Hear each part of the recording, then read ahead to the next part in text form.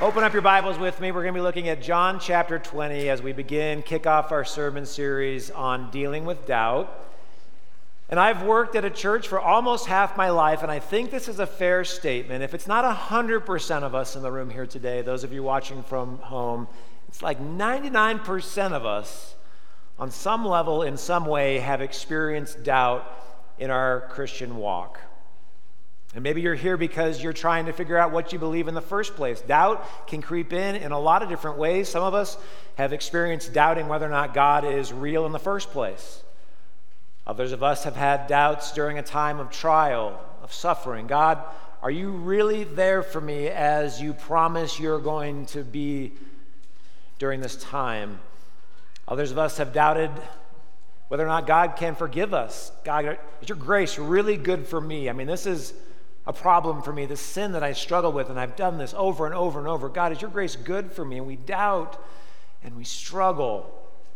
And if that is you, the 99%, you're in really good company, because as we just read, John chapter 20, actually the very first disciples, the very first eyewitnesses, the friends of Jesus, his closest companions, struggled with doubt as well. So open up with me, John chapter 20. We're going to back up a little bit. Let's set the scene a little bit, the context.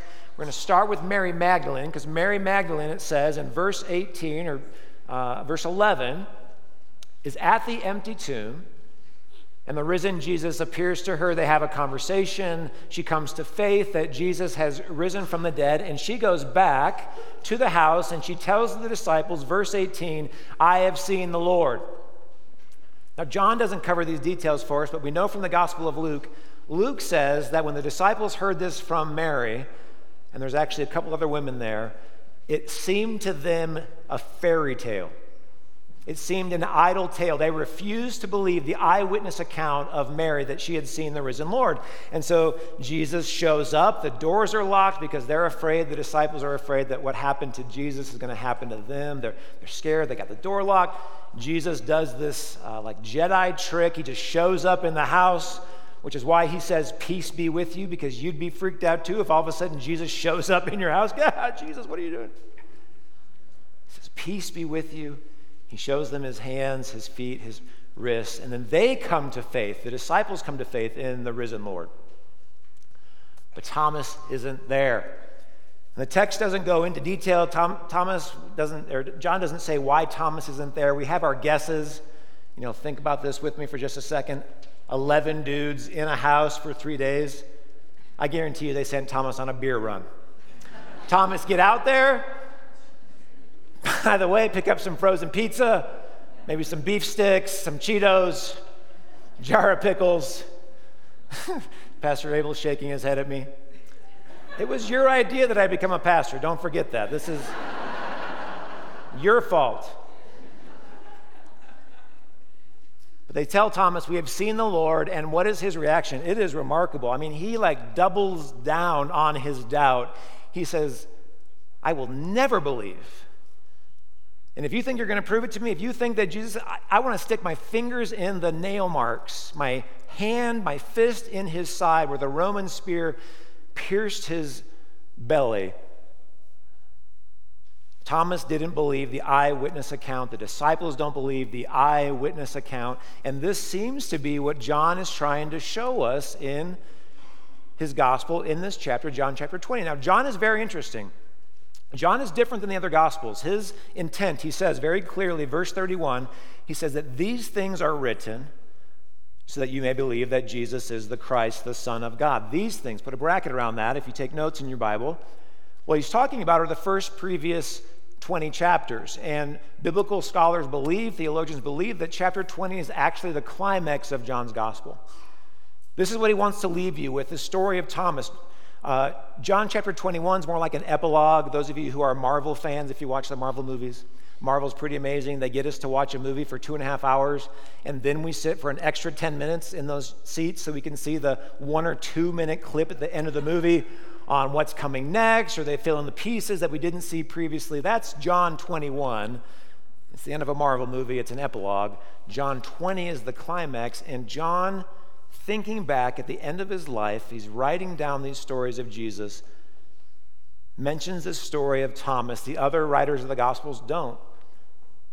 So what's he trying to show us? What's he trying to tell us? Well, pastor theologian Tim Keller points out that actually what Jesus does here on first glance is what communication experts call a double blind.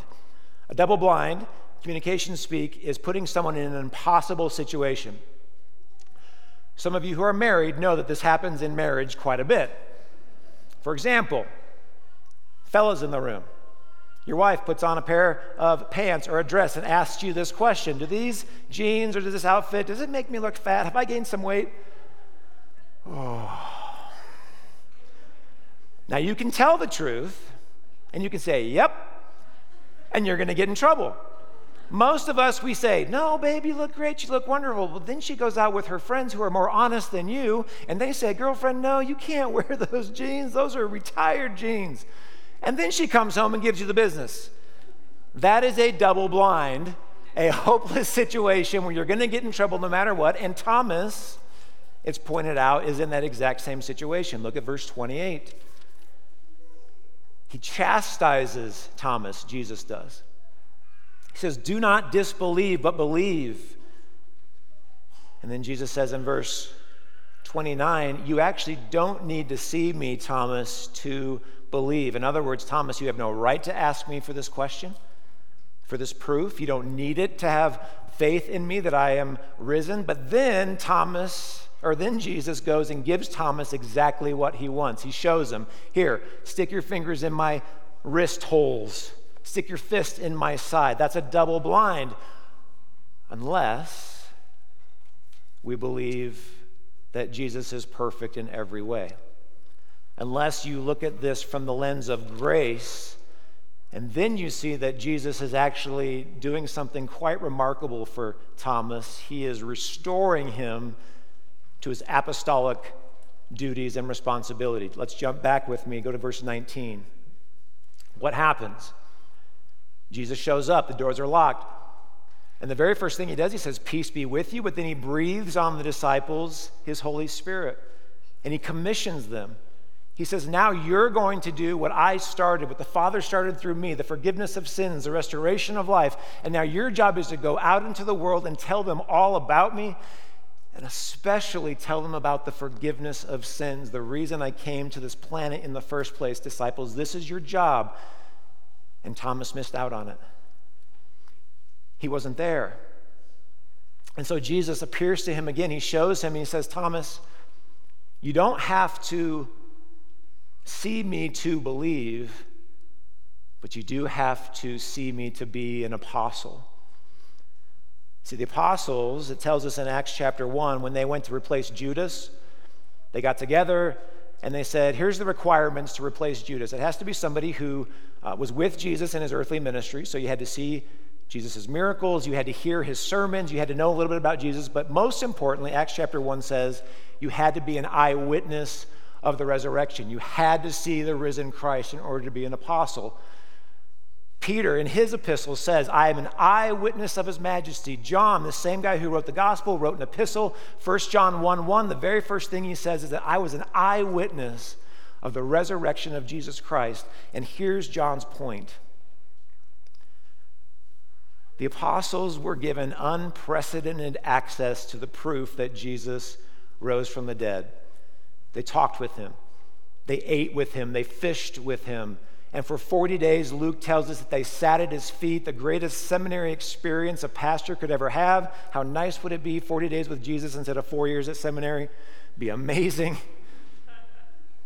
They were given every single proof that they would need to believe that Jesus had actually risen from the dead. Why? So that for the generations to come, when we experience our doubts, and we will, and if you haven't yet, someday I'm sure you will, so that we could have absolute confidence that what was written down for us actually happened. Unprecedented access to the proof and the reality of the risen Christ. The apostles had this, and they went out and they told everybody that they had seen the risen Christ, and they wrote it down for our benefit. So what do we do? Well, if that's true, then there's some application for us today that we can walk out of here and that we can use, we can apply in our lives when we experience doubt. And the very first thing that we got to do is what Jesus tells Thomas when he says, stop your disbelief and believe. What he's pointing Thomas to is actually the testimony, is the witness of the disciples. He says, stop disbelieving your brothers in Christ, your sisters in Christ, but believe. And so point number one for us is we need to, when we doubt, listen to the apostles. Now here's a challenge. I think for most of us, we all live in the modern world, but most of us have had an experience like this, whether you have thought this yourself or you know people who might be attracted to the teachings of Jesus, but not necessarily the miraculous, that Jesus rose from the dead. That is rejected by many people in our culture. If you can't scientifically prove it, then it didn't happen. That's the mantra of our culture. And yet, the culture is extremely attracted to Jesus' teachings. Jesus, after all, says, love your neighbor. Very popular in our culture today. Jesus was socially minded in terms of justice. He sought justice for the poor, for the oppressed, for the widow, for the slave. That's very popular teaching in our culture. And many people believe, many secular people who study the Bible think and believe and teach that Christianity got its start because the Christians went out there in the very first century and they taught people all these good things, and the people responded to the teaching, and they went out and started the Christian movement, and they're very happy with the teachings of Jesus. Here's the issue with that. If you notice, when Jesus is having this conversation with Thomas, he doesn't mention anything about his teachings. Instead, he says, Thomas, believe the testimony, believe the witness that I am alive. That's all you need for faith. And as we think critically about this, imagine first century, who were the people that were most attracted to the gospel, that Jesus died and rose? It was the marginalized of society. It was the poor. It was slaves. It was women. Women were second-class citizens in that society, and they were extremely attracted to this idea that there was a God that they could relate to, who loved them, who became one of them, gave up their life for them, and then went to heaven and is preparing a place for them. So just practically speaking, in our own culture, let's say you're driving home, you go down Arapahoe Road after church. Yesterday I was on Arapahoe Road. There's a homeless man standing on the corner asking for money. Now, if you were to go that way on your way home from church today and you stop the car, you roll down your window and you say, hey, buddy, I got good news. There's this guy, his name is Jesus, and he taught that you should love your neighbor, and he taught that you should care for the poor, and he taught that you should love unconditionally. And then you roll up your window. I don't know why I'm doing this. This is like a 1980s car. You roll up your window and you drive off. Now, what have you really given that man? You've given him some moral laws to follow. You've given him some teachings that he's already not living up to, and he is hopelessly lost. Not only is he poor, not only does he have enough to survive in this world, now he has to live up to a standard that's impossible to live up to. Instead, though, if you went to that man, you rolled down your window and you said, hey, I want to tell you about Jesus. See, Jesus knows exactly what it's like to be you. Jesus was marginalized. Jesus was cast out of society and looked down upon. Jesus had no place to lay his head at night. Not only is Jesus just like you, but that Jesus, he was killed, he died. But 3 days later, Jesus rose from the dead, and now he lives and he reigns, and he wants you to know that you have a friend in Jesus, that you have one that you can relate to. You have one that will never leave you or forsake you or let you down. And in fact, this Jesus right now is preparing a place for you where there's no more hunger, there's no more looking down on you. And that Jesus is the one who died and rose for you. Do you see the difference? Now, that man may not come to faith by that testimony, but at least he has something he can sink his teeth into, he can put his hope in. And this is crucial for us to understand. We have to understand this today. If you call yourself a Christian, as important as the teachings of Jesus are, as life-giving as the teachings of Jesus are, the teachings themselves don't save. It's the resurrection of Jesus Christ that saves. the fact that he came into this earth to become one of us, to die, to give his life, to pay the punishment for the sin that we deserve to pay. He took it upon himself. 3 days later, he rose from the dead, and now he reigns and lives. That will change your life. And as you hope in the gospel, then you can start to look at the teachings of Jesus and say, oh, this is the key to human flourishing. This is how I can make this world a better place. But it's connected to the gospel, to the death and resurrection of Jesus. If you remove the resurrection from Christianity, you don't just change it, you disembowel it.